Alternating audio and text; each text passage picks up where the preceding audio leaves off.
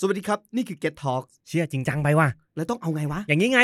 Get Talk Podcast เพื่อนคู่หู โอเคเอาเนี่ยครับใช่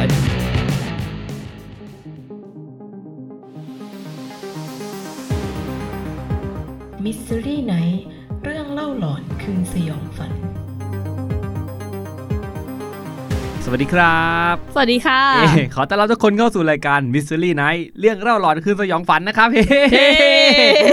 ก่อนอัดรายการพลอยถามว่าพี่เราอัดกันล่าสุดเมื่อไหร่นะใช่เดือนมกราหรือเปล่าโอ้จำไม่ได้มกราไม่ใช่ปีที่แล้วหรือว่าปีนี้เดี๋ยวหนูฝึกงานปีนี้นะพี่อ๋อเหรอใช่มกราใช่ไหมใช่มกรารู้สึกจะกลางเดือนถึงปลายเดือนคือตอนล่าสุดเราอัดเรื่องอะไรผีเชียงใหม่ป่ะถ้าพี่จำไม่ผิดผีเชียงใหม่เป็นของตอยพี่ของหนูอะไรพีระมิดกับจินซีถูกไหมโอ้โหแล้วก็ตอนสุดท้ายแล้วป่ะก็ต้องบอกว่ายุ่งสัสๆเลยถามพลอยเห็นหน้าพี่กี่ครั้งในออฟฟิศดีกว่าสัปดาห์นึงเนี่ยโอ้โหพี่ไม่อยากจะพูดมาแล้วก็ไปบางสัปดาห์ก็ไม่เห็นเลยพี่นั่นแหละครับแล้วก็มีเรื่องอีกอะไรอีกคนในทีมบนกันติดโควิดใช่อัปเดตหน่อยนึงว่าคนในทีมเราเนี่ย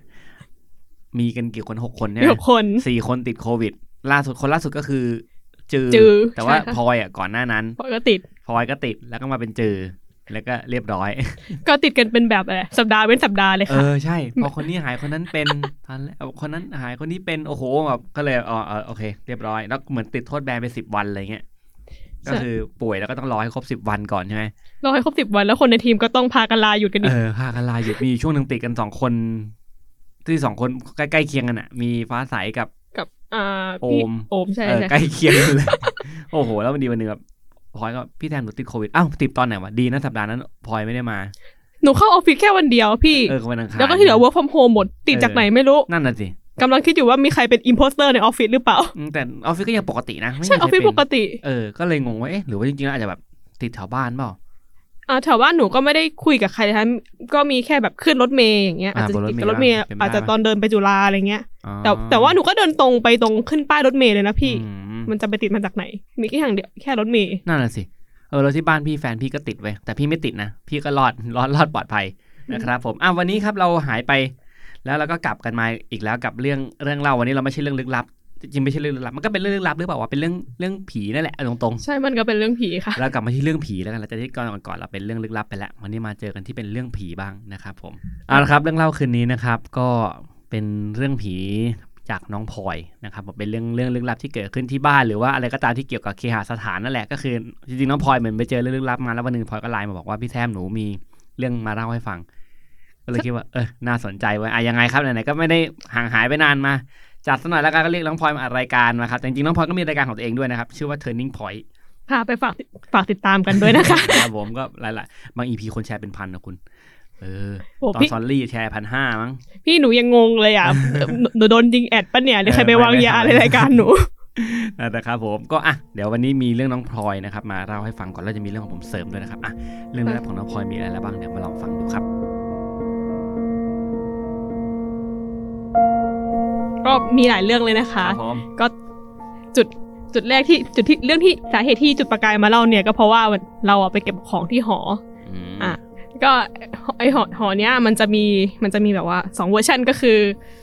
หอในรูปแบบไฮคลาสกับหอรูปแบบเรียกว่าอะไรอีโคโนมีอีโคโนมีชั้นประหยัดกับเ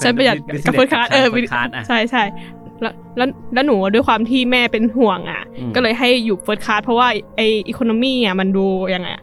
ดูไม่ค่อยน่ามันดูไม่ค่อยน่าไว้ใจไม่ค่อยปลอดภัยแต่ว่าไอหอเฟิร์สคลาสเนี่ยหนูก็ไม่ค่อยได้ยินเรื่องข่าวลืออะไรเท่าไหร่แต่ถ้าเกิดเป็นหออีโคโนมีมันก็จะมีพวกเรื่องแบบว่ามีนักศึกษาฆ่าตัวตายอะไรอย่างงี้บ้างจริงป่ะจริงมีมั้ย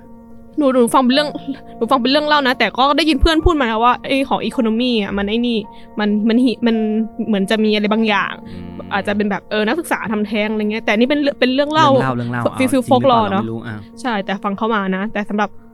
หอหนูเนี่ยเฟิร์สคลาสเรียกได้ว่ามันก็เฟิร์สคลาสสมชื่อแหละไม่ค่อยได้ยินดูใหม่สะอาดใช่ดูใหม่สะอาดไม่ได้มีจนกระทั่งวัน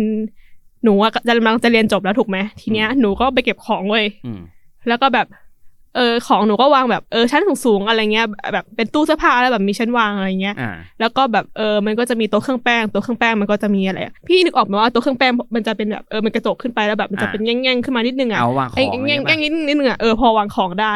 หนูเก็บไปเก็บมาไอ้ตัวแง่งวางของก็แหละไปเจอยันอ้าวมันอยู่ตรงไหนไม่ถึงว่ามันอยู่วางแปะอยู่ใต้หรือว่าตรงแง่งเลยมันไม่ได้วางแปะป้ายมันเหมือนใครไม่รู้อ่ะเขาเอามาแบบว่าเอามาใส่ซองซิปล็อกอ่ะอ๋อโอเคซองซิปล็อกอ่ะแล้วก็วางไว้ตรงนั้นน่ะโอเคพอนึกภาพออกแล้วเราไม่เห็นเลยอยู่มาตั้งนานอยู่มาตั้งนานกี่ปีอยู่มาตั้งแต่ปี1ถึงปี4อ่ะ4 ปีไม่รู้ว่ามียันอยู่ในห้องเพิ่งมาเห็นไม่แต่จริงๆอ่ะก็มียันอีกที่นึงอ่ะที่เราเห็นก็คือยันในห้องน้ำโอเคตอนเห็นครั้งแรกยันครั้งแรกเป็นยังไงมันไม่ใช่ยันหรอกมันเหมือนเป็นบทสวดด้วยแต่คือเราเห็นบทสวดนั้นน่ะแล้วก็ไปสวดมามันคือบทสวดไล่ผีอ้าวโอ้โหแล้วของเจ้าของคนเก่าว่าหมายถึงคนพักคนเก่าอะไรเงี้ยป่ะหนูกำลังคิดอยู่ว่าเป็นคนพักคนเก่าแต่ตอนแรกอ่ะมันมีเรื่องที่หนูสงสัยอยู่เรื่องนึงคือตอนแรกอ่ะหนูจะได้ไปอยู่ชั้นบนหอที่หนูอยู่ตอนเนี้ยคือชั้น6ถูกไหมตอนแรกอ่ะหอเฟิร์สคลาสอ่ะมันเต็มทีเนี้ยแล้วแบบว่าเขาบอกว่าห้องที่ว่างอยู่เนี่ยเป็นห้องที่กำลังเรียกว่าmaintenance หรือกำลังเรียกว่าปรับปรุงอยู่ชั้น9นะก็เลยออฟเฟอร์ว่าไปอยู่ชั้น9ก่อนไหมก็บอกว่างั้นก็ไปอยู่ก่อนก็ได้เพราะว่าเราวิ่งจองหอไม่ทันทีเนี้ยแล้วอยู่ดีเขาบอกว่าน้องชั้น6ว่างย้ายมาชั้น6ไหมอยู่ดีก็มีคนออกดูก็แบบงงเอาชั้น6ก็ได้คนออกได้เลยครับพี่เพราะว่าชั้น6บอกว่าเขาเตรียมของเรียบร้อยแล้วเอาก็ได้ค่ะพี่ก็ลงไปลงไปอยู่ยังรู้ตอนนั้นมันราคาเท่าไหร่มันต่างกันแค่ไหนอีโคโนมี่เท่าไหร่ตอนนั้นจำได้ปะอีโคโนมี่รู้สึกว่าจะจ่ายเป็นเทอมละก็หนูจำไม่ได้เทอมละเท่าไหร่แต่เฉลี่ยแล้วตกเดือนละ 2-3 พันก็ถูกนะถูกแต่ถ้าเกิดใช่ถูกแต่เฟิร์สคลาสเนี่ยรู้สึกว่าจะประมาณจะประมาณ 7-8 พันไม่รวมค่าน้ำค่าไฟด้วยนะพี่ชี้ยังโหดนี่มหาลัยกลางเมืองแล้วเนี่ยไม่ใช่มหาลัยกลางเมืองมหาลัยแถวทุ่งรังสิตโอเคกันอย่างไกลเลยโอเคครับทุ่งรังสิตแต่ราคาก็แพงโอ้โหแพงจัดเลยเว้ยโอเคต่อเลยครับตอนเข้าไปดูก็ไม่มีอะไรมันก็หอปกติเนาะหอเฟิร์สคลาสแบบสำรวจไปเรื่อยๆแล้วก็เข้าไปดูห้องน้ำหน่อยเปิดแอดมาเจอยันไม่ใช่เจอยันเจอบทสวดเขียนแปะอยู่แล้วก็แบบมันคงไม่มีอะไรมั้งใครแม่งจะบ้าเอาบทสวดมาแปะในห้องน้ำวะแต่ด้วยความแบบขี้สงสัยอ่ะก็กูกันสักหน่อยบทสวดนี้มันคืออะไรนะบทสวดไล่ผีจ้ารู้เลยก็คือรู้เลยพอรู้เรื่องไงต่อเนี่ยตอนนั้นรู้ต่อแล้วหนูก็คุยกับแม่ว่าแม่เราไปอยู่ข้างบนกันเหมือนเดิมไหม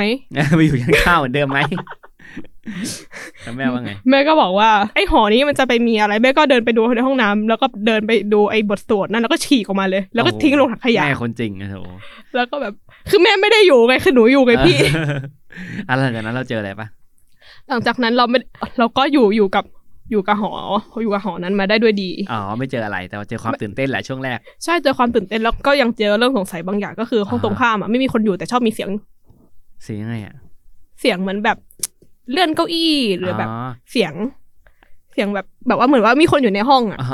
แต่ไม่ใช่เสียงพูดคุยแต่อันนี้ชัวร์ใช่ไหมว่าห้องตรงข้ามที่เราเข้าใจใช่ห้องตรงข้ามแต่จริงๆอาจจะเป็นห้องเราก็ได้แต่แบบหลอนเป็นห้องตรงข้ามหรือเปล่านี่แต่ห้องเราก็ต้องรู้ไงว่ามันมาจากห้องเราใช่ถ้าเกิดห้องเรารู้เราก็จะรู้ถูกไหมแต่ว่าด้วยความที่ทางบ้านเนี่ยเป็นคนจิตแข็งไปสถานที่ที่เขาบอกว่าเฮี้ยนยังไงก็ไม่เจอสักทีแต่คนอื่นโดนกันหมดหนูว่าห้องหนูอ่ะมันก็น่าจะมีแหละไม่งั้นคงไม่มีใครบ้าแบบบทสวดไปแปะในห้องน้ำหรอกนั่นแหละดิอยู่ดีแบบเท่าวิเคราะห์มันจะมีบทสวดไล่ผีแปะในห้องน้ำทำไมจะว่าคนที่ย้ายออกไปแกล้งเราหรือเปล่าวะแต่แผ่นแปะมันดูแบบเหมือนแบบอยู่มานานอยู่มาสักพักแล้วอะดูแล้วไม่น่าจะเพิ่งแปะโอเคคือพี่บางทีก่อนพี่เพิ่งอ่านข่าวเป็นผู้ชายคนหนึ่งแบบอาละวาดไปถีบห้องข้างๆบอกห้องนี้เสียงดังนิติก็ขึ้นมาก็บอกว่าห้องข้างๆมันไม่มีคนอยู่เว้ยไอ้นั่นก็ไม่เชื่อก็เปิดประตูมันไม่มีใครอยู่จริงโอ้ my god คือเขาบอกไอ้คนที่ถีบประตูก็ประมาณว่าได้คือรำคาญได้ยินมาหลายวันแล้วแบบบอกให้แบบแล้วมันนอนไม่หลับเขาบอกเขาวันนั้นเขาหงุดหงิดมากเลยถีบประตูมันแบบก็คงโกรธแหละจนนิติก็ขึ้นมาดูมันไม่มีใครนี่ก็ไม่เชื่อเว้ยเขาเอาประตูแล้วก็อะไรก็แล้วไม่มีใครออกมาจนนิติบอกมันไม่มีใครอยู่ก็ไม่มีใครอยู่จริงๆก็บอกโอ้ยอันนั้นก็งงแล้วแล้วกูได้ยินเสียงอะไรวะอะไรเงี้ยแบบโมโหถึงขั้นไปถีบประตูแบบเปิดไม่มีอะไรพูดถึงคอนโดนึกถึงไอ้บริการรับจ้างอยู่ถ้าได้ยินป่ะที่แบบว่าถ้าเกิดกลัวว่ามันจะมีผีเขาจะมีบริการรับจ้างไปอยู่ในไทยมันเคยมีแต่มันเงียบไปแล้วนะแบบ ใช่แต่มันเงียบไปแล้ว สมัย YouTube ทำใหม่ๆแบบพี่อ่านข่าวนี่อยู่ว่าแล้วตอนนั้นคุยกับพี่แอนว่าเดี๋ยวผมจะไปลองอย่างกับเขาแต่ก็ติดต่อเขาไม่ได้อะไรเขาก็ปิดเหมือนแบบปิดบริการหรือยังไงก็ไม่รู้แหละไม่ทราบได้นะครับแต่ก็เนี่ยก็เป็นบริการที่แปลกๆแต่ญี่ปุ่นมีนะ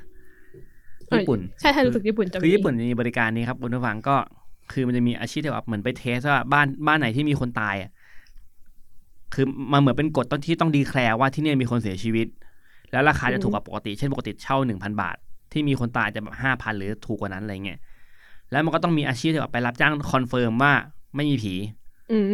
เขาก็จะได้เป็นค่าจ้างเพื่อไปนอนไปใช้ชีวิตอยู่แล้วก็เหมือนมาแอดพูฟว่าโอเคฉันมาอยู่แล้วนะ10 วันไม่มีอะไรแอดพูฟผ่านจ้าอะไรเงี้ยเพื่อเป็นการทำให้คนเช่าสบายใจทั้งที่ก็รู้ว่าห้องตัวเองมีคนตายก็แบบทำแบบนี้ให้ดูว่าสบายใจจ้าก็มีอาชีพประมาณนี้อยู่เหมือนกัน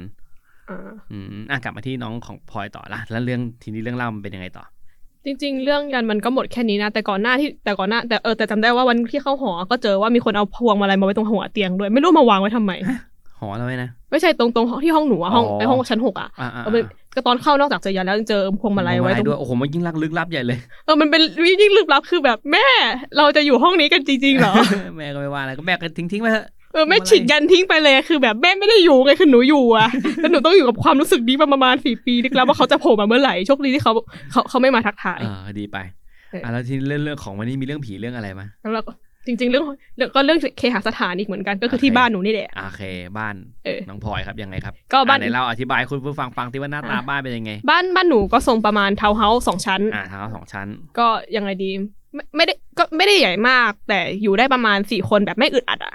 ก็คือชั้นล่างเนี่ยจะเป็นห้องรับแขกแล้วก็มีห้องครัวแล้วก็ห้องน้ำห้องแขกห้องน้ำห้องครัวมานี่เป็นเลเยอร์แล้วก็ขึ้นไปชั้น2ก็จะมีระเบียงไว้ตากผ้าแล้วก็ห้องนอนอีก2 ห้องบ้านหนูเนี่ยมันก็อยู่มาละแบบว่าคนผัดกันเช่าเนาะก็แบบอยู่กันมาหลายปีแล้วตอนหนูเกิดมาหนูก็เกิดที่บ้านเนี้ยก็มีอายุมากกว่าน่าจะมากกว่า50 ปีโอ้โหบ้านนี้มากกว่าที่มีบ้านแบบอยู่มานานเลยไม่ถึงบ้านตัวอยู่มานานกว่าเราใช่บ้านอยู่มานานกว่าเราเพราะว่าข้างพวกห้องน้ำเนี่ยเขายังใช้เป็นส้วมสีเป็นโถส้วมสีม่วงอยู่เลยคือบ้านเฮ้ยพี่นึกภาพแบบว่าเป็นโถส้วมสีม่วงเหมือนเคยเห็นบ้านประมาณนี้อยู่อ่ะใช่โถส้วมสีม่วงเนี่ยเดี๋ยวนี้เขาเปลี่ยนเป็นสีขาวกันหมดแล้วถูกไหมทีเนี้ยเหมือนว่าเจ้าของเก่าเขาเป็นคนจีนไงเขาก็แปะอะไรแบบหัวยันกระจก8 เหลี่ยมมันเรียกว่ากระจก8 ทิศซึ่งไอ้กระจก8 ทิศอะตอนแรกอะหนูก็ไม่สงสัยหรอกจนกระทั่งแฟนแวะมาบ้านเขาบอกว่าบ้านนี้มีนะเชี่ยทำไมอยู่ดีทำไมอยู่ดีพูดแบบนี้ขึ้นมาแล้วครับฉันอยู่มาตั้งนานไม่เคยมีใครบอกมึงก็บอกอะไรคือด้วยความที่บ้านเป็นสถานที่เราอาศัยอยู่ด้วยความสงสัยสรุปมีจริงไหมเปิดปุ๊บไอ้ยันของจีนนะมันรู้สึกว่ามันจะมีกระจกหลายแบบแต่ตรงที่หนูพี่แซมเห็นทรงไหมของบ้านหนูจะทรงประมาณนี้เลยเป็น8 ทิศเคยเห็นแบบนี้ก็เคยเห็น8 ทิศเป็นยักษ์ไอ้นี่ไม่ทำอะไรเนี่ยไอ้กระจก8 เหลี่ยมมียักษ์เนี่ยไล่ผีป่ะใช่แล้วไล่ผีสลายอาถรรพ์พิชิตพลังร้ายเฮ้ยเดี๋ยวกันเหตุผลในการติดอย่างบ้านเก่าพี่นะมันก็เป็นทาวน์โฮมบ้านที่ติดกระจกอ่ะจะเป็นบ้านที่อยู่ทาง3 แพร่งใช่บ้านหนูอยู่ตรง3 แพร่งพอดีโอเคเพราะว่าบ้านที่พี่เห็นว่าพี่มองจากเหมือนนะพี่บ้านหลังนี้ใครจะมาซื้อวะพอมีคนมาซื้อก็แบบก็มีกระจกจริงๆอะไรเงี้ยก็มีกระจก2 บานเลยนะมาแล้วต่อแฟนบอกว่าเจอพี่ไม่ใช่เจอมันมีนะยังไงฮะเราก็ถามว่าแต่เราก็อยู่มาตั้งหลายปีเราก็ไม่เจอเนาะแฟนเราก็ถามแฟนว่ามีแล้วมันเป็นยังไงแฟนเขาก็บอกว่ามันอารมณ์เหมือนแบบว่าคนพิทักษ์บ้านน่ะเขาเป็นผีดีดิทั้งนั้นใช่เป็นผีดีทีนี้เขาก็อธิบายว่ามันก็ให้ฟีลแบบอยู่ใครอยู่มันเนาะแต่ว่าเขาบอกว่าตรงที่บ้านน่ะตรงที่แรงสุดอ่ะจะเป็นตรงห้องนอนพลอยแหละไม่ใช่ ห้องนอนหนูบ้านน่ะตรงที่เห็นเขาชัดสุดอ่ะรู้สึกจะเป็นตรงห้องครัวเขาหิวแหละทำไมเป็นตรงห้องครัวทำไมอ่ะหนูก็ไม่รู้เหมือนกันบอกว่าอาจจะเป็นเพราะว่าตรงนั้นน่ะไม่ค่อยเพราะว่าบ้านหนูมันเป็นบ้านเก่ารอการรีโนเวทอยู่ไงก็เลยแบบว่าห้องครัวมันจะเป็นส่วนที่แบบว่าค่อนข้างพังเลยไม่ค่อยมีคนไปอยู่มันอาจจะแบบมีคนพอมันมีคนกับผีก็ไปสิงอยู่อะไรประมาณเนี้ยอย่างนี้แบบรูปประพันธ์สันฐานเขาเป็นยังไงที่แฟนพอจะเห็นหรือว่าไม่เห็นแต่แค่รู้สึกเฉยๆอ่ะเขารู้สึกว่าเป็นผู้ชายแก่ เราก็ถามว่าแล้วเขามาอยู่บ้านทำไมเขาก็บอกว่าเขาก็เหมือนอารมณ์ประมาณแบบเทพารักษ์แต่ไม่ใช่เทพารักษ์อ่ะเหมือนเป็นผีอะไรสักอย่างอ่ะแต่ว่าเขาอยู่เนี่ยเขาเห็นนะว่าเราทำอะไรแต่เหมือนฟีลแบบว่ามีตาลุงแก่ๆมันยืนเอามือควายหลังแล้วก็มองเราอ่ะทำอะไรบ้างลูกอะไรวันนี้แล้วเราก็ถามว่าแบบว่าแล้วทำไมเขาไม่ไปผุดไปเกิดสักทีเขามายืนอยู่อย่างนี้เฉยๆเขาไม่ทำการทำงานอะไรหรอเป็นผีอย่างเงี้ยเขาก็บอกว่าอันนี้เขาก็ไม่รู้หนูก็งง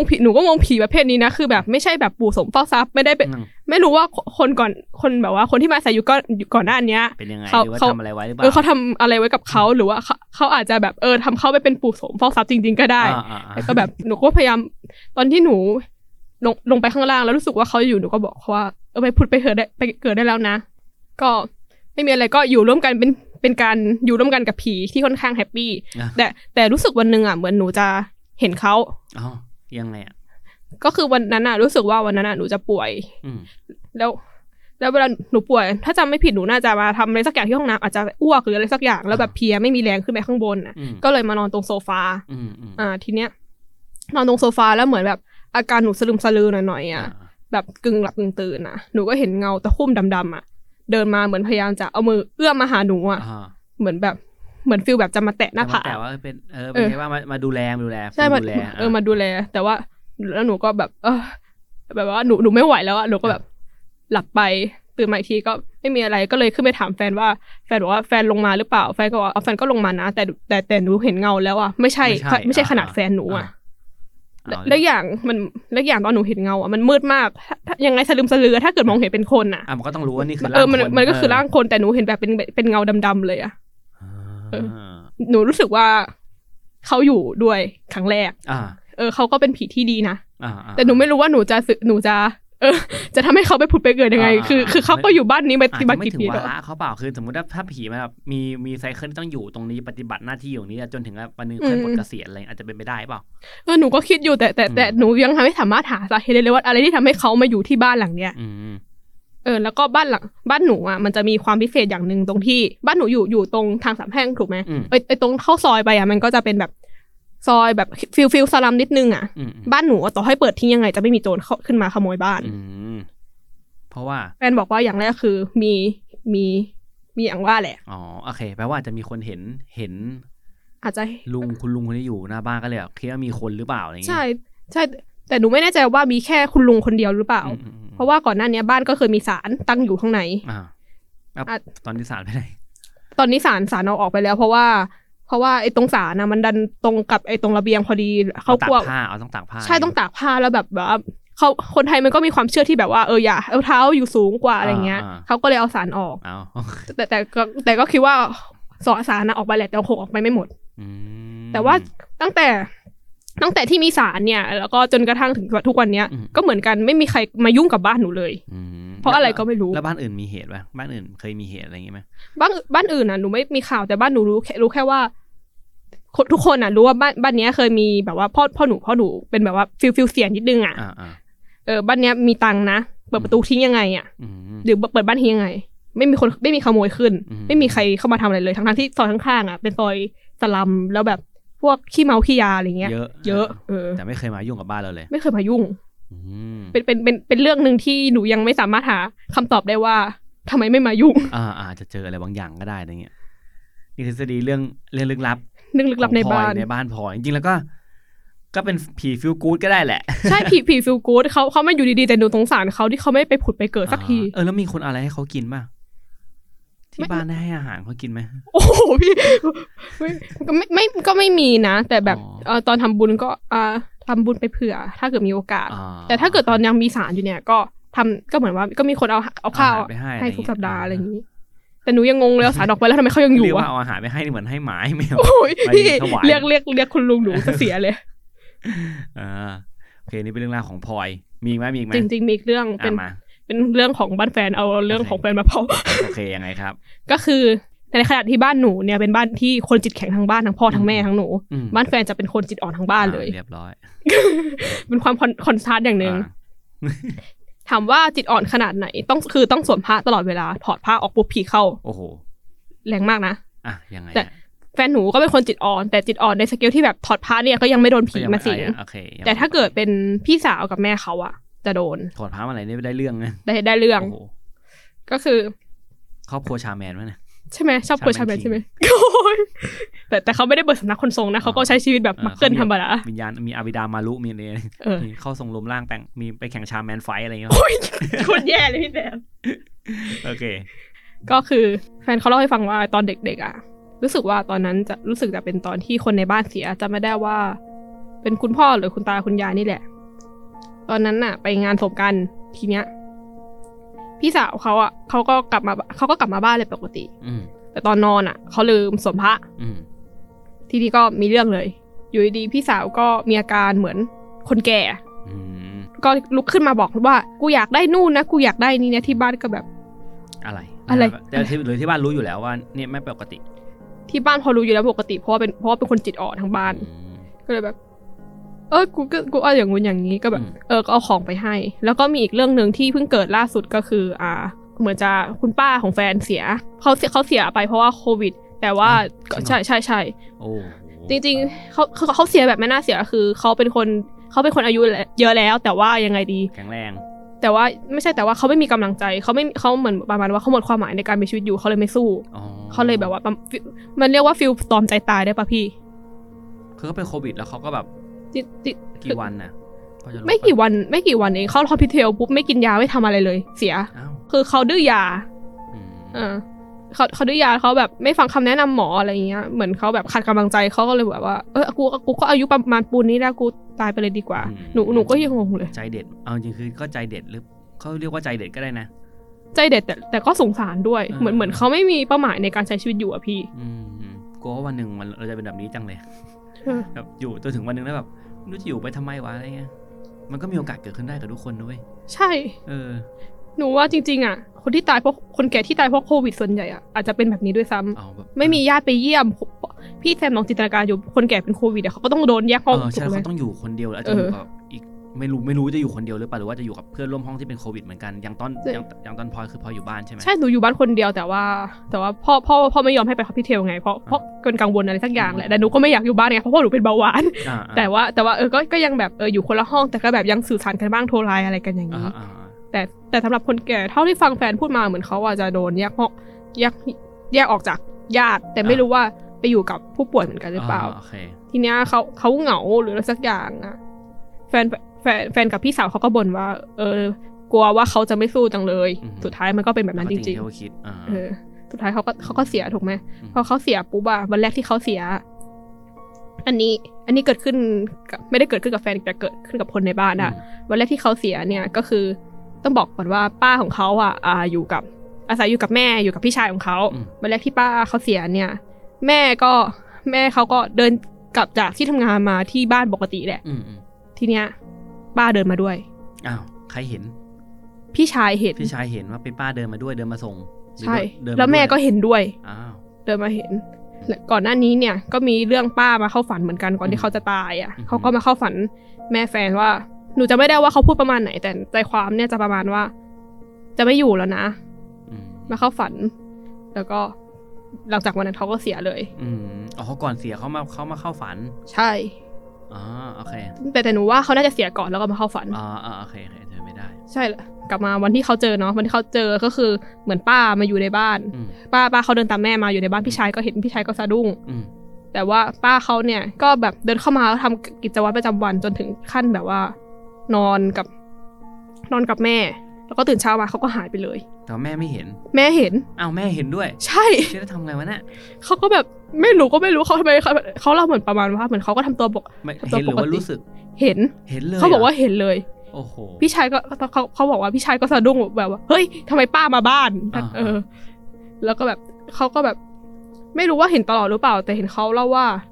เห็นถึงขั้นที่แบบป้ามานอนข้างๆแล้วก็ตื่นเช้ามาเขาก็ไปพี่ทำอะไรแบบสมมติถ้าพี่เจอคนมาอยู่ข้างจริงแล้วรู้ว่าเขาตายไปแล้วพี่จะรู้สึกยังไงวะนั้นเราก็ตอบไม่ได้เหมือนกันสมมติว่าเป็นคนที่เรารักมากแล้ววันนึงเขาตายไปแล้วครับแบบกลับมาหาเราสภาพนี้เราจะรู้สึกดีใจหรือเปล่าวะนั่นแหละสิน่าดิเนาะเขาตายด้วยโควิดด้วยมั้งศพเขาอ่ะก็ไม่ได้นั่นสภาพก่อนตายเขาอ่ะยังดูดีอยู่อะไรเงี้ย อาจจะแบบ แต่ก็คือพอตอนคือโควิดตายปุ๊บก็คือขึ้นเมนเผาเลยก็แทบไม่ได้ดูหน้าศพเลยแล้วเนอะเขาไม่ได้เปิดให้ดูอยู่แล้วใช่ไม่ได้ดูหน้าศพแต่ว่าพอดีช่วงนั้นรู้สึกว่าแฟนจะติดปัญหาเรื่องเกี่ยวกับทำศพนิดนึงก็เลยแบบว่ายังไม่ได้เผาไง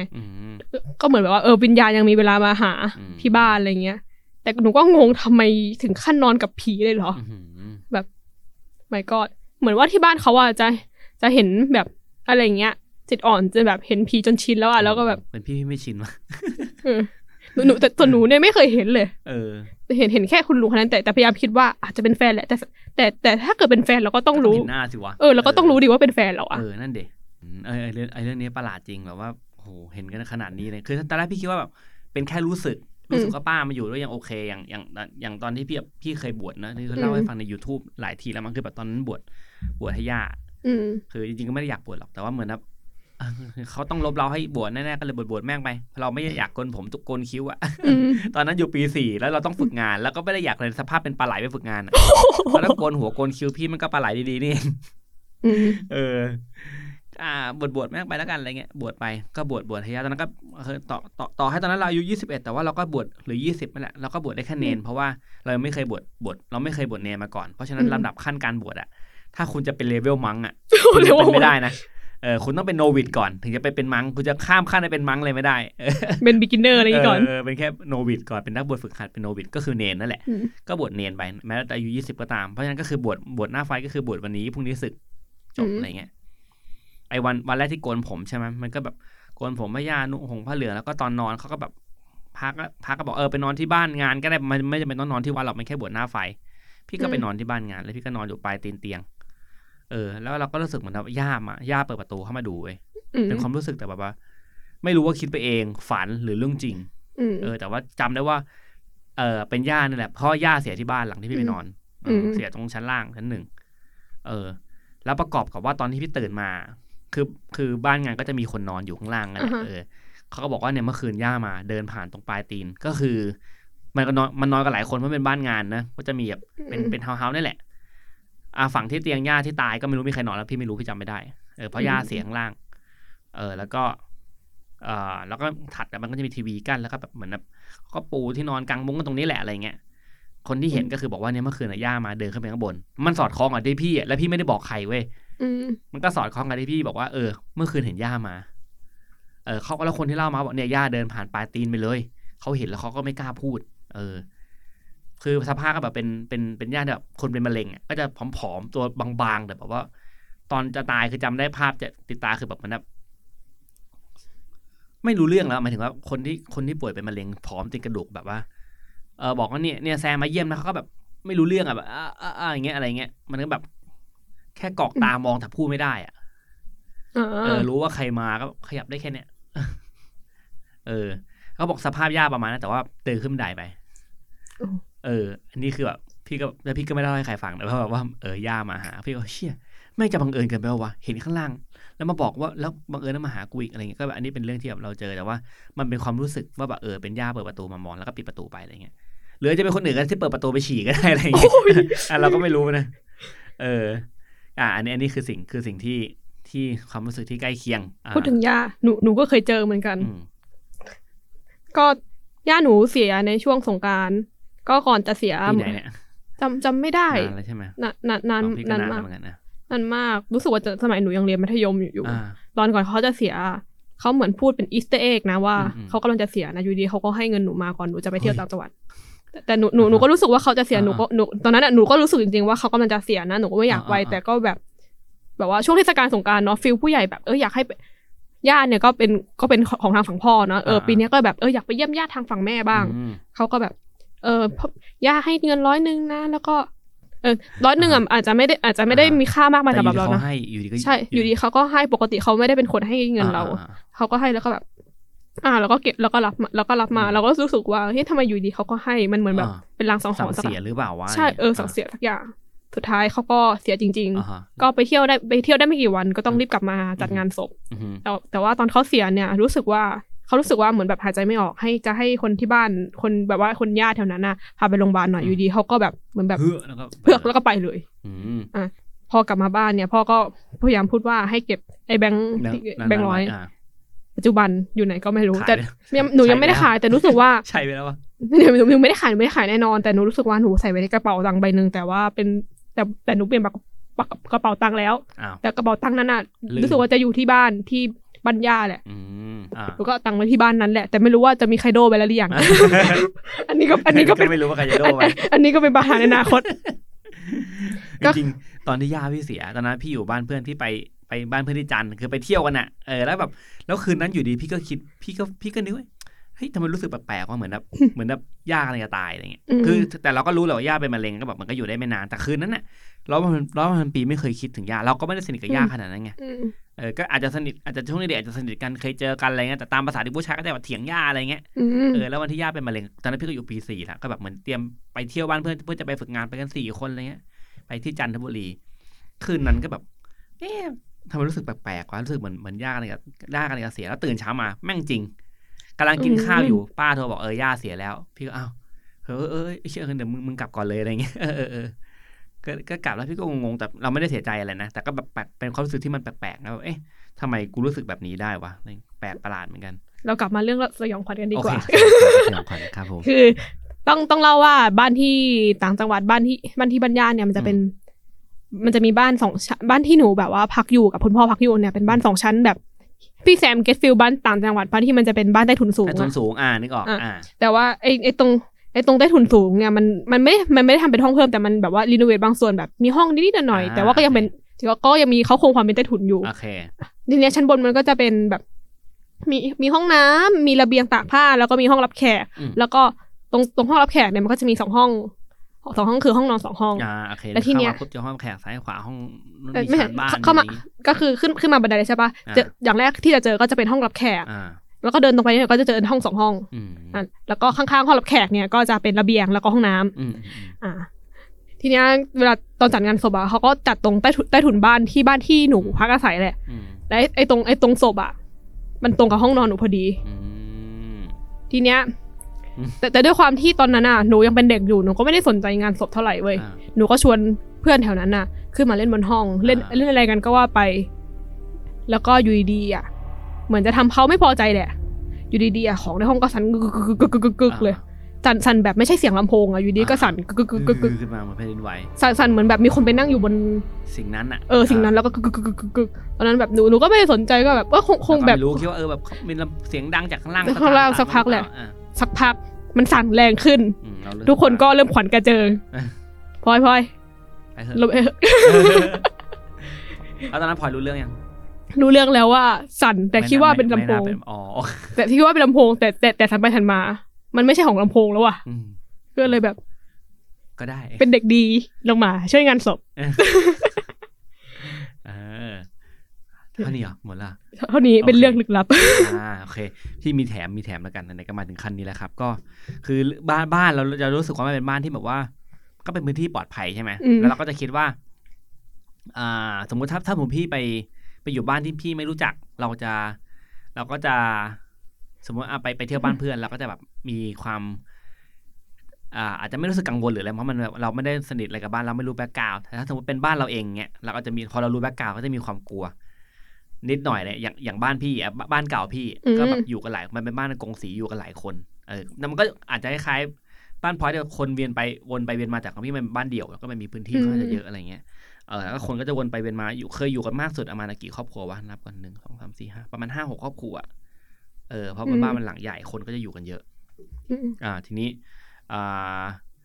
มันก็มีช่วงนึงที่แบบคนที่เคยอยู่บ้านหลังนี้เขาก็ไปอยู่บ้านที่อื่นแล้วเขาก็ตายเขาฆ่าตัวตายด้วยการผูกคอตายอะไรเงี้ยแล้วก็คนก็จะไปงานศพเขาหมดเลยก็คือบ้านพี่ก็ไปมีพี่กับพ่อไม่ได้ไป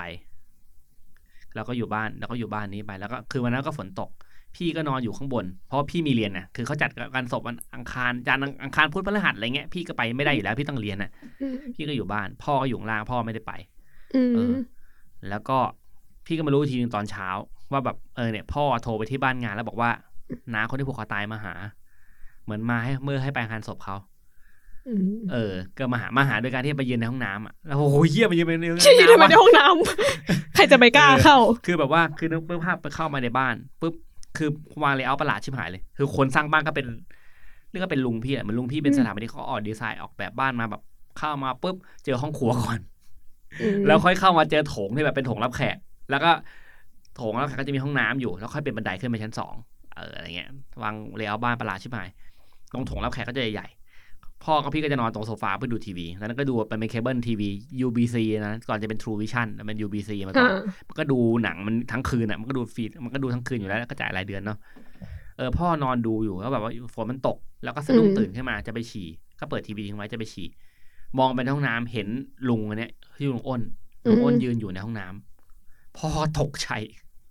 ก็เลยไปเข้าห้องน้ำอีกฝั่งหนึ่งมีห้องน้ำสองจุดก็เลยเดินไปเข้าอีกฝั่งหนึ่งแล้วก็แบบว่าโทรไปที่บ้านงานว่าเนี่ยอ้นมาหาอ้นมาหานะพี่ไม่รู้เรื่องเลยพี่ก็หลับอยู่ไม่รู้เรื่องมาก่อนเลยนั่นคือประสบการณ์ที่พี่ไม่ได้เจอหรอกคนอื่นเจออะไรเงี้ยแต่ว่าถามว่ากลัวไหม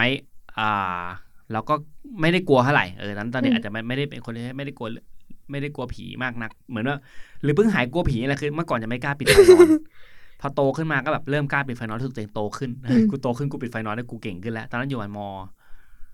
.2มั้งม.2 ม.3ยังก็เริ่มแบบเหมือนกล้าปิดไฟนอนหรือเปิดไฟนอนก็จำไม่ได้จำไม่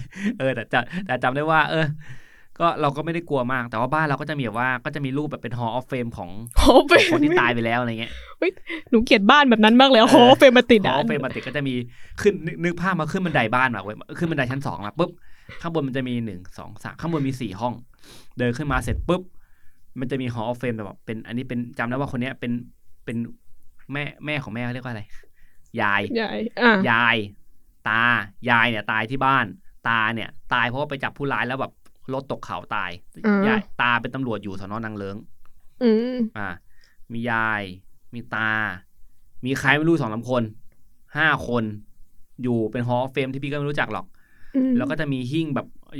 มีโกรธมีกระดูกอยู่ข้างในก็เหมือนคนตายก็จะมีโกรธกระดูกไว้ที่บ้านอะไรเงี้ยแต่เราอยู่ด้วยกันมาแล้วก็แบบไม่ได้กลัวอะไรเงี้ยไม่เคยกลัวเพราะว่าเราก็ไม่รู้จักกับเขาแล้วเขาก็ไม่เคยโผล่มาให้เห็นเว้ยแต่ก็มีเรื่องเล่าว่าก็แบบมีคนมาที่บ้านอย่างเงี้ยแล้วเหมือนแบบไปเจอเขาก็สวัสดีเขาบอกเหมือนว่าที่บ้านเป็นเพื่อนของพี่ชายพี่ชายมันก็ญาติกันอะไรเงี้ยมาที่บ้านแบบเหมือนว่าเขาเรียนจบแล้วก็แบบมาจัดปาร์ตี้ที่บ้านอะไรเงี้ยแล้วมันเขามาแวะมาที่บ้านอะไรเงี้ยแล้วเขาไปฉี่แล้วก็แบบเหมือนกับเขาก็ยกมือสวัสดีแล้วเขาก็เดินมาแล้วพี่ก็งงเขาสวัสดีใครวะสวัสดีครับแต่ว่าไม่ได้มองมาทางพี่นะคือเหมือนออกจากห้องน้ำแล้วแบบมองไปข้างบนบันไดอ่ะแล้วพี่นั่งเล่นเกมอยู่ข้างล่างส่วนปาร์ตี้เขาจัดกันสวนเลยสวัสดีครับแล้วก็เดินไปพี่ก็เชี่ยไหว้ใครวะ เราก็ไม่รู้เขาไหว้ใครไงแบบไหว้เสร็จปุ๊บแล้วก็หันออกมาแล้วก็ผ่านห้องครัวแล้วออกไปนอกบ้านอะไรเงี้ยพี่ก็เล่นเกมอยู่ไหว้ใครวะสวัสดีครับแล้วแบบพี่ก็เลยไปเล่าพี่ก็เลยบอกเมื่อกี้เพื่อนพี่เอ็มครับเขาชื่อพี่เอ็มเมื่อกี้เพื่อนพี่ไหว้ใครพี่ถามหน่อยดิเขาเลยถ้าเดี๋ยวไปถามให้แล้วเขาก็เหมือนแบบถามส่งๆอ่ะบอกเมื่อกี้มึงไหว้ใครอ่ะก็เนี่ยก็ไหว้ยายมึงไงยายบนหอเฟมไหมพี่ก็แบบยายมึงแล้วเพื่อนแล้วพี่ก็ไม่รู้เป็นพี่ของพี่ก็ไม่รู้บอกพี่ก็ถามว่ายายใครเขาไหว้ใครอ่ะไหว้ยายไหนที่บ้านนี้ไม่มียายก็เลยแบบแต่ก็ไม่ได้ไปถามเขาต่อนะไหว้ก็นึกภาพแบบนั่งเล่นเกมสวัสดีครับแล้วก็เดินออกไปเลยอะไรเงี้ยจะไหว้พี่ก็คงไม่ใช่เพราะว่าเขาเจอกันแล้วไงนี่ก็เป็นสิ่งที่งงว่ามึงไหว้ใครอะไรเงี้ยไหว้ยายไงแล้วก็ไหว้ยายไงก็เหมือนเมื่อกี้มึงไหว้ใครก็ไหว้ยายมึงไงก็กินเหล้าต่อมันไม่มีอะไรเกิดขึ้นอะไรเงี้ยเชี่ยมึงเจอจริงนี่มั้ยนี่คือเป็นเรื่องเดียวแต่คนอื่นเจอแต่พี่ก็ไม่ได้เจอนี่คือเรื่องที่บ้านแล้วก็มีอีกเรื่องนึงก็คือว่าเวลาเราไปดูบ้านอะไรเงี้ยเมื่อจะซื้อบ้านอะไรเงี้ยแล้วก็จะแบบพี่เพิ่งซื้อบ้านก็จะไปดูว่าจะเลือกบ้านที่แบบว่าไม่ไปสืบประวัติว่าที่ตรงนี้ไม่เคยเป็นอะไรมาก่อนที่ตรงนี้ถ้าเป็นสวนก็พอจะเข้าใจได้คือมันชอบมีเรื่องเล่าที่ตรงนี้เคยเป็นป่าช้าเก่ามาก่อนอะไรอย่างงี้ใช่ไหมแต่เราก็รู้ว่าบ้านย่านนี้แม่งไม่มีวัดไม่มีป่าช้าหรอกยังไงมันก็เป็นสวนนั่นแหละแต่เราก็จะไปดูบ้านแล้วก็ไปดูหมู่บ้านหนึ่งไว้อยู่แถวแบบถนนราชพฤกษ์ปลายๆแล้วคือชอบทรงบ้านราคาก็โอเคถูกหน่อยเพราะมันอยู่โซนนอกแต่พอเข้าไปในหมู่บ้านแล้วเขาพาไปดูบ้านหลังนึงรู้สึกแบบไม่ใช่บ้านหลังนี้แม่งดูมีความแบบไม่น่าอยู่เลยมันมีความประหลาดบางอย่างมีพลังงานที่แบบว่าเป็นความรู้สึกแหละคือว่าโอเคทรงบ้านก็ใช่แบบมุมอะไรก็ชอบหมดแต่ว่าเข้าไปในบ้านรู้สึกแบบ เป็นคนที่นี่ไม่ต้อนรับว่ะ เหมือนแบบ ทำไมมันแบบไม่ชอบแล้วไม่ใช่พี่รู้สึกคนเดียวแฟนพี่ก็รู้สึกเว้ยพอออกมาจากโครงการเสร็จปุ๊บก็แบบไม่เอาที่นี่เนาะไม่เอาเมื่อกี้ดูบ้านเมื่อกี้รู้สึกไม่โอเคเลยอะไรเงี้ยบอกพี่คิดเหมือนกันเลยตอนแรกถามว่าไม่โอเคเพราะว่าเลเยอร์คือเลเยอร์มันก็โอเคแหละเลเยอร์มันก็แบบเป็นแบบที่ก็ค่อนข้างจะกว้างจัดการง่ายอยู่อะไรเงี้ยบอกไม่ใช่เลเยอร์รู้สึกแบบบ้านมันแบบมันดูทึมๆมันดูแบบทั้งที่แม่งก็ไม่ทึมแม่งร้อนจะตายหาแดด มันทึมเพราะสภาพแวดล้อมหรือว่ามันอยู่ตรงทางสามแพร่งอะไรอย่างนี้เปล่า ตรงแบบบ้านแบบแปลงมุมวิวแบบที่ใหญ่มากลมโกรกมากแต่รู้สึกแบบว่าไม่ใช่ที่ของเราอะไรเงี้ยคือมองเขาแบบไม่ใช่แล้วก็แบบก็ตัดออกไปเลยแต่มันเป็นความรู้สึกเฉยๆแหละแต่ดูบ้านอื่นไม่โครงการอื่นไม่เคยเป็นถ้าจะติแค่แบบไกลไปทำเลตรงนี้ไม่ดีนั่นนี่นู่นแต่อันเนี้ยแบบความรู้สึกคือแบบตัดเลย เพราะอะไรบางอย่างก็ไม่รู้อะไรเงี้ยที่แบบน่าจะแบบอยู่แล้วไม่ค่อยสบายเลยไม่สบายตัวไม่สบายใจอะไรเงี้ยเป็นความรู้สึกมากกว่าแต่ไม่ได้เจอแบบผีแว่โผล่มาอะไรก็ไม่เจออะไรเงี้ยแล้วก็แต่มันก็มีเรื่องเล่าแบบว่าก็มีคนที่แบบไปซื้อบ้านมือหนึ่งมาแล้วก็ปกติคนเวลาซื้อบ้านมือสองก็จะเจอเรื่องประหลาดอาจจะเป็นเรื่องปกติแต่คนซื้อบ้านมือหนึ่งก็ไม่เคยเจออันนี้ไม่ใช่บ้านเป็นคอนโดอันนี้พูดคอนโดหรือคอนโดยิ่งแบบว่าคอนโดมือหนึ่งมันก็ไม่ควรจะมีอะไรคอนโดมือหนึ่งที่อยู่แบบกลางเมืองมันก็ไม่ควรจะมีอะไรป่ะหรือว่าแบบคือถ้ามีผีว่าควรจะแผ่เฉลี่ยไปห้องอื่นบ้างแผ่เฉลี่ยแต่นี่คือบอกว่าเพื่อนพี่ไปซื้อคอนโดอยู่กลางเมืองเลยทำเลดีมากเดี๋ยวพี่บอกให้ดูเดี๋ยวพี่บอกให้ว่าตรงไหนขอใบหน่อยค่ะกลางเมืองCDB ใหม่เลยกลางพระราม9เลยโอ้ my god ก็ไปซื้อคอนโดนี้ซึ่งเป็นคอนโดที่พี่ก็ชอบนะวิวแม่งดีอ่ะชอบเดินมาเซ็นทรัลพระราม9ได้โคตรง่ายเลยอะไรเงี้ยซึ่งบอกได้เพราะมันมีหลายคอนโดคุณไม่รู้หรอก มันเยอะแล้วเราก็เคยเห็นตรงนี้ตั้งแต่ตอนที่มันเป็นคอนโดเพราะเราเคยทำมาก่อนเราจะรู้ว่าตรงนี้เป็นอะไรมันก็ไม่ได้เป็นสถานที่ที่ลึกลับอะไรนะแต่เราก็จำได้ว่ามันคืออะไรเว้ยคอนโดนี้สวยแล้วชอบทรงดีไซน์ตึกมากเพื่อนก็ไปซื้อมาแล้วก็แบบมันซื้อมาได้สักพักแต่มันไม่เคยเข้าไปอยู่เลยรีโนเวทห้องอย่างสวยเลยก็ถามทำไมมึงไม่อยู่วะมึงมาอยู่บ้านมึงอยู่รังสิตมึงทำงานในเมืองมึงไม่อยู่คอนโดบอกกูเคยไปอยู่แล้ว2 วันแล้วแบบอยู่ไม่ได้เลยอะไรเงี้ยว่าทำไมมันก็เล่าให้ฟังว่าคือมันก็ซื้อห้องมาอยู่แบบห้องวิวที่แบบต้องการทิศเหนือลมโกรกมากทำห้องเสร็จสับเรียบร้อยทำไปเยอะมากอยู่2 วันที่เหลือกลับบ้านก็ถามทำไมไม่อยู่มันก็บอกว่าคืนแรกที่อยู่ตอนที่ซื้อแบบปกติไม่มีอะไรเลยปกติเข้าไปก็รู้สึกชอบมากห้องอาจจะเล็กไปหน่อยแต่ว่าตามแต่ราคาก็สูงเพราะมันก็อยู่กลางเมืองแต่ก็โอเควิวดีชอบโรีโนเวทไว้ตามที่ต้องการหมดทุกอย่างเสร็จปุ๊บคืนแรกไม่มีอะไรแต่คืนที่2พออยู่เสร็จปุ๊บรู้สึกว่ามีคนมาเดินอยู่ตรงปลายเตียงตลอดเวลาอะไรเงี้ยพอลืมตามาก็เจอจริงๆเว้ยว่าเป็นคนแต่ไม่ได้เดินนะนั่งอยู่นั่งอยู่ปลายเตียงเป็นห้องสตูดิโอที่มี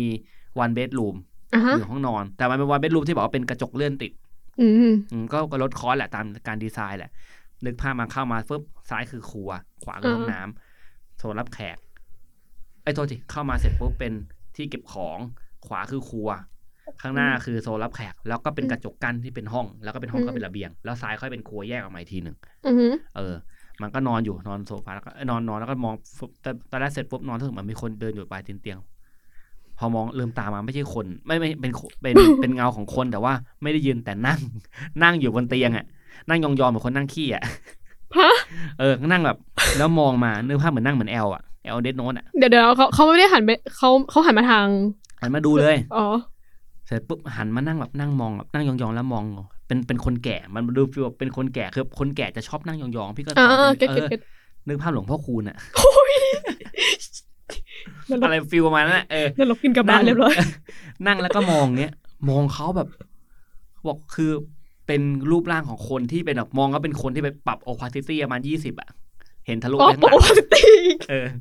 คือมองเป็นคนที่แบบ opacity 20เป็นคุณลุงเป็นเรียกว่าแก่กว่าลุงคือแก่มากครับแล้วมองมาที่เขานั่งยองแล้วมองอยู่เขาก็ประเมินภาพว่าไอ้เนี่ยแม่งคือใคร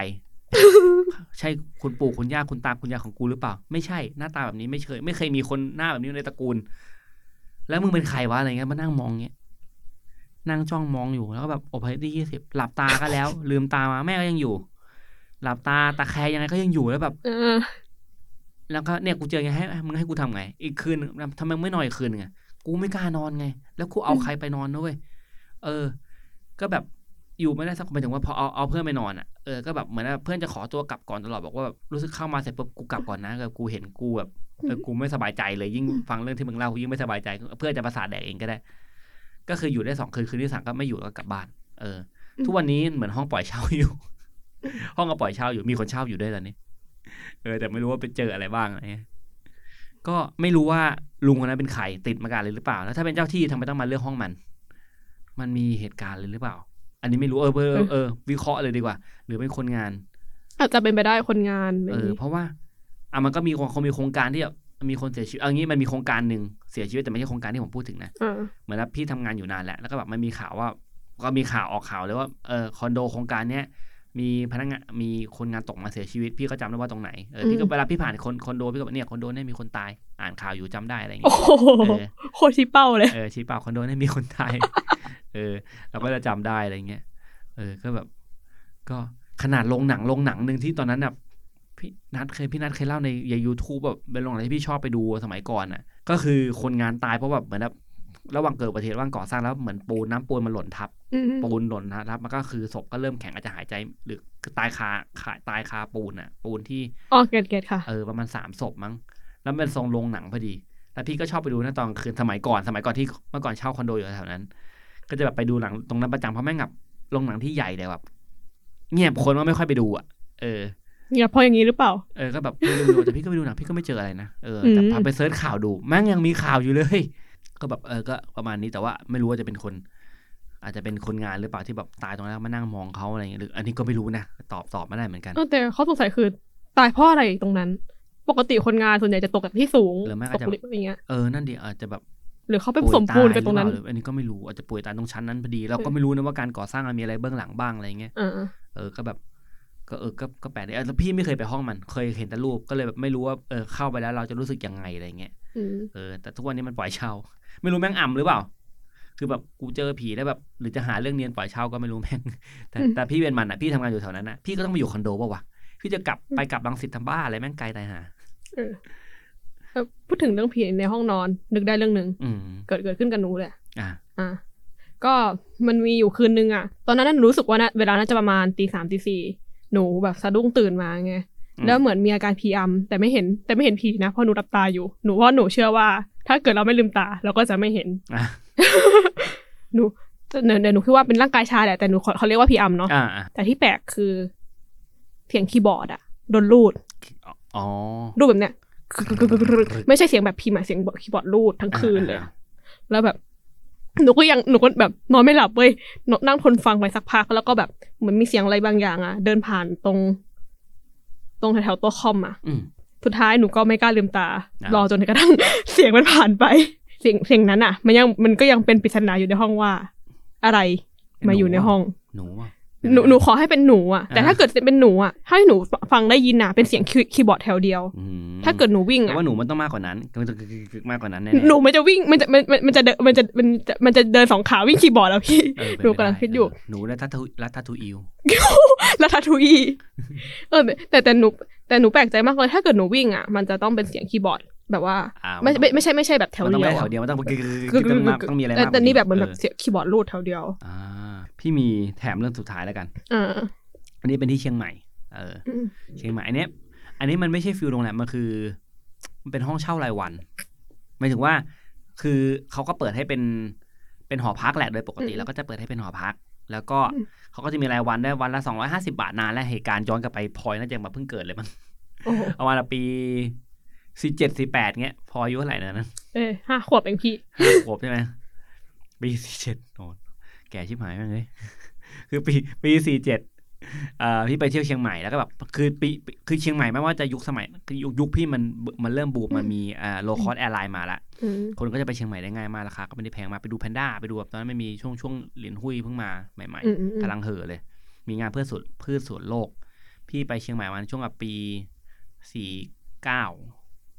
ตอนนั้นคือไปปี47ละก็ปีนั้นคือไปปีใหม่คือตอนนั้นการจองโรงแรมต้องบอกมันไม่มี Agoda ยังไม่มี Agoda ยังไม่มี Traveloka ยังไม่มี Booking.com การจองโรงแรมก็คือก็เซิร์ช Google ซึ่ง Google ตอนนั้นว่าปี49ก็ยังไม่เหมือนตอนนี้เนาะหาแล้วก็แบบมันก็มีระบบจองก็ต้องโทรไปจองตรงแล้วที่เราเคยพักประจำแม่งก็เต็มแล้วเราก็ไม่รู้จะไปจองที่ไหน B2 ตอนก็ยังไม่มีพวกโฮสเทลเกสต์เฮาส์ก็ยังไม่ได้บูมขนาดนั้นอะไรเงี้ยก็พยายามจะหาโรงแรมก็แบบว่า จะไปนอนที่ไหนเดี๋ยวก็ให้แฟนเก่าอยู่เชียงใหม่แบบไปดูว่าเราจะพักที่ไหนเขาก็ไปเจอที่พักหนึ่งเป็นหอพักที่ก็ให้เช่ารายวันได้มันจะคนละที่กับเหมือนพี่เคยเล่าเรื่องนึงประมาณนี้แต่ว่าก็มีที่อื่นอีกแหละคือเราก็ไปหลายปีเชียงใหม่อะไรเงี้ยแล้วก็ไปพักที่นั่นแล้วก็แบบเป็นหอพักที่แบบว่าอยู่ในย่านที่แบบเราก็ย่านแถวประตูช้างเผือกมันก็จะมีหอพักตอนนั้นแถวมราชภัฏเชียงใหม่ก็จะมีหอพักแหละหอพักที่เขาเปิดให้เช่ารายวันอะไรเงี้ยแล้วก็เราก็เช่าตรงนี้ก็อยู่มันก็ใกล้บ้านแฟนดีอะไรก็เช่าอยู่ช่วงปีใหม่คืนแรกก็ไม่มีอะไรหรอกคืนที่2คืนที่3ไม่มีคืนที่4คืนท้ายก่อนจะกลับรู้สึกมันแปลกๆแล้วก็นอนอยู่คือนึกภาพเป็นหอพักที่แบบเปิดมาแล้วก็แบบเป็นเจอเตียงแหละแล้วก็ห้องน้ำอยู่ข้างหลังมีระเบียงซิมเปิลมากมีทีวีโง่ๆอยู่เครื่องนึงที่เราก็ไม่เปิดอยู่แล้วแต่ก็เปิดแล้วก็มีตู้เสื้อผ้าโง่ๆอยู่มีพัดลมอยู่ข้างบนเราเลือกพัดลมเพราะมันถูกไม่มีตังค์พี่ก็นอนอยู่เว้ยก็1 2 3ไม่รู้จักอะไรพอพ้นปีใหม่วันที่4ก็นอนอยู่เราก็รู้สึกแบบทำไมในห้องในห้องน้ำพี่จะพี่ก็จะเปิดพี่ก็ปิดประตูพี่ไม่เปิดตอนนั้นคือจะบอกว่าไม่กลัวผีก็ไม่ใช่ก็ไม่รู้เหมือนกันนะก็จะยังหรือยังไงก็ไม่รู้แหละก็จะปิดประตูห้องน้ำไว้แต่จะเปิดไฟในห้องน้ำไว้นะแล้วก็จะปิดประตูแล้วก็ปิดไฟในห้องแล้วก็นอนไปนอนมาอยู่ดีก็แบบว่าได้ยินเสียงแบบว่าเสียงแบบฝักบัวเวลาดึงมันจะมีเสียงแกรกมันเป็นเสียงเบาๆแต่มันแกรกเดียวพี่ก็เสียงแกรกสายใช่ไหมใช่มันเป็นสายเหล็กเสียงแกรกสายนึกออกมันคงไม่ใช่เหล็กมันโลมิเนียมโง่ๆอะไรสักอย่างแล้วก็แบบฟึบแล้วก็หล่นปักแล้วก็ฟาดกับกำแพงนึกว่ามันหล่นมากระปักพี่ก็ตกใจเฮ้ยเชี่ยแล้ววะแบบเราอยู่ในห้องอยู่ดีๆก็ยินเสียงแล้วแบบนึกภาพแบบว่าอยู่ในห้องคนเดียวได้ยินเสียงปุ๊บสิ่งที่เราทำคือก็ต้องหาต้นเสียงใช่ไหมพี่ก็ลุกขึ้นมาสะดุ้งตื่นนะประมาณตี 1กว่าแล้วแหละก็เปิดประตูไปดูไอ้ฝักบัวแม่งหล่นลงมาข้างล่างจริงแล้วพี่ก็เฮ้ยหล่นได้ไงวะก็พยายามมองดูมันก็ไม่มีอะไรร่วงนี่หว่าหรือตอนกูอาบน้ำกูวางไม่แน่นวะน็อตหลวมหรือเปล่าพยายามดูตอนเสียบปุ๊บอาจจะรีบตอนนั้นแปรงฟันอยู่ปุ๊บแปรงฟันอยู่รีบเสียบว่าโทรศัพท์มาเลยรีบไปรับวางไม่ดีหรือเปล่าพยายามวาดภาพในหัวมันเกิดอะไรขึ้นเป็นไปได้ก็เสียบกลับไปเหมือนเดิมกลับมานอนกูคงวางไว้ไม่ดีแหละนั้นรีบรับโทรศัพท์อะไรเงี้ยกำลังจะนอนบ้างหล่นอีกแกรกคราวนี้แบบเชี่ยแม่งไม่ปกติแล้วเมื่อกี้กูเสียบแล้วแน่นมากกูจำได้แน่นจริงๆก็อะไรวะแต่แรกไม่กลัวตอนหลังเริ่มไม่มั่นใจอะไรวะทำไงดีตอนนี้ก็ตี 1:30โทรหาแฟนกูโดนด่าแน่นอนทำไงดีวะตอนนั้นก็คิดตอนจังหวะที่กำลังคิดว่าจะทำไงดีวะอยู่ดีก็แบบหล่นมาอีกรอบหนึ่งกึกคราวนี้รู้เลยว่ากูไปอยู่นอกแล้วกันพี่ก็เลย3 รอบถูกไหม3 รอบออกจากห้องเดินไปร้านเกมโชคดีที่ร้านเกมยุคก่อนร้านเกมออนไลน์เนอะแลกงานหลอกอะไรเงี้ยมันเปิด24 ชั่วโมงเราก็เดินจากหอคือแบบตอนที่ออกจากห้องก็แบบใส่กางเกงบอลเสื้อยืดแล้วแม่งหนาวมากก็ไม่ได้เข้าไปเอาเสื้อกันหนาวคือแบบไม่กล้าเข้าไปป๊อตยอมรับตรงว่าป๊อตก็เดินหนาวๆไปแบบเชียงใหม่ตอนนั้นแม่งหนาวมากเดินจากตรงนั้นไปร้านเกมมาแถวขนส่งช้างเผือกก็ไปนั่งก็ไปก็เล่นเกมอยู่ทั้งคืนแล้วก็แบบก็นั่งเล่นเกมทั้งคืนจนเช้าจนแบบตอนเช้าถึงค่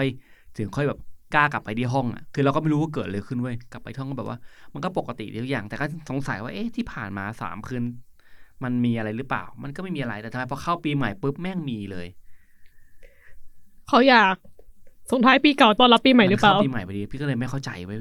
ทำไมต้องเป็นกูวะอะไรเนี่ยคือเราก็ย้อนว่าเราไปทำหรือเปล่าไม่จะทำบุญไหมก็ไม่ใช่คนที่เข้าวัดทำบุญอยู่แล้วหรือไปทำอะไรให้ใครไม่พอใจก็ไม่นะก็ย้อนมันคืออะไรก็เลยเล่าให้แฟนเก่าฟังก็บอกมันก็ไม่น่ามีอะไรพี่ก็เลยถามว่าตึกตรงนี้มันมีอะไรหรือเปล่ามันก็ไม่มีอะไรครับเพื่อนเขาก็อยู่หอนี้มันก็ไม่มีอะไรก็เลยไปถามเพื่อนเขาทุกคนก็ตอบเสียงแล้วก็ไม่มีอะไรอยู่มาตั้งนานไม่เคยเจออะไรเลยก็เลยแบบเป็นปริศนาว่ามันคืออะไรวะแล้วก็แบบทุกวันนี้ผ่านยังจำได้อยู่ว่าที่ไหนนะ จำได้ว่าอยู่ที่ไหนก็ประมาณนี้ครับเป็นเรื่องลึกลับที่ ที่เราก็เจอมาไม่เจอตัวเป็นๆหรอกไม่เคยเจอตัวเป็นๆสักทีที่แบบผมมาแว่อะไรอย่างเงี้ยไม่ความรู้สึกมากกว่าใช่แต่ที่เรามาก็ส่วนใหญ่เป็นคนอื่นเจอมันอธิบายไม่ได้แบบอย่างตอนไปดูบ้านหรือเข้าไปเราจะรู้สึกแบบที่นี่ไม่ใช่ที่ของเราอ่ะอาจจะเคยรู้สึกว่ามันเข้าไปที่หออะไรอย่างเงี้ยนะโรงแรมหอพักถ้าเรารู้สึกดีมันก็ไม่น่ามีอะไรแต่ถ้าเข้าไปรู้สึกแบบไม่ใช่ไม่ถูกต้องแหละเราจะรู้สึกแบบไม่ปลอดภัยอ่ะมันไม่ฟีลเซฟเลยโว้ยอะไรอย่างเงี้ยคุยเล่าไปแล้วมั่งติดลมอ่ะเก็บไว้เล่า EP อื่นแล้วกันอาจจะสลับกันบ้างลึกลับบ้างเรื่องผีบ้างแล้วกันแต่วิกนี้ก็ลึกลับผสมผีนิดนึงครับผมแต่ว่าหนูว่าเรื่องที่พี่ป๊อตเนี่ยทำถูกแล้วนะเราไม่อยากรู้เราก็จะไม่เจอไว้แต่จริงอ่ะขี้ถี่ย้อนกลับไปทำไมกูไม่อยู่ดูรู้แล้วรู้รอดไปเลยวะแต่ช่วงนั้นน่ะมันเป็นยุคที่แบบโทรศัพท์ยังไม่มีกล้องอ่ะโทรศัพท์ของพี่เจ๋งสุดคือ Engage QD จริงโทรศัพท์มันมีกล้องนะแต่โทรศัพท์พี่ไม่มีกล้อง Engage QD เป็นโนเกียที่แบบเอาไว้เล่นเกมได้แม่งเท่มากยุคนั้นหน้าจอเขียวๆปะมันจะมี2รุ่นของพี่จะแบบเป็นจับเงี้ยนึกออกมันจะมี Engage กับ Engage QD พี่รุ่น Engage QD จะคล้ายๆ Nintendo Switch อะไรเงี้ยใช่แต่ว่าพี่ถ่ายรูปไม่ได้มันไม่มีกล้องไม่งั้นคงตั้งกล้องแล้ววิดีโอสมัยก่อนมันถ่ายมาก็เหมือนใช้เครื่องคิดเลขถ่ายแหละมันก็ไม่ละเอียดหรอกถ้าย้อนกลับไปไม่มี iPhone พี่คงถ่ายนะแต่ตอนนั้นนั่นแหละครับถือว่าเป็นเรื่องเฮ้ยอย่างนั้น EP หน้าพี่เล่าเรื่องผีเชียงใหม่เนี่ยผีเชียงใหม่ผีที่เชียงใหม่เรื่องนั้นพี่คือเขาจะเล่าเป็นน้องตอยเล่าเขานี่เป็นตาพี่บ้างอยากเล่าเรื่องลึกลับที่เชียงใหม่จากประสบการณ์เราไปเชียงใหม่เรามีเพื่อนเป็นคนเชียงใหม่เยอะแฟนเก่าเป็นคนเชียงใหม่ไปเชียงใหม่เป็น10 รอบอาจจะมีเรื่องเล่าต่างๆเยอะมากเดี๋ยวมาเล่าให้ฟังก็สำหรับวันนี้ EP นี้ก็ลากันไปก่อนสวัสดีครับสวัสดีค่ะ Mystery Night เรื่องเล่าหลอนคืนสยองฝัน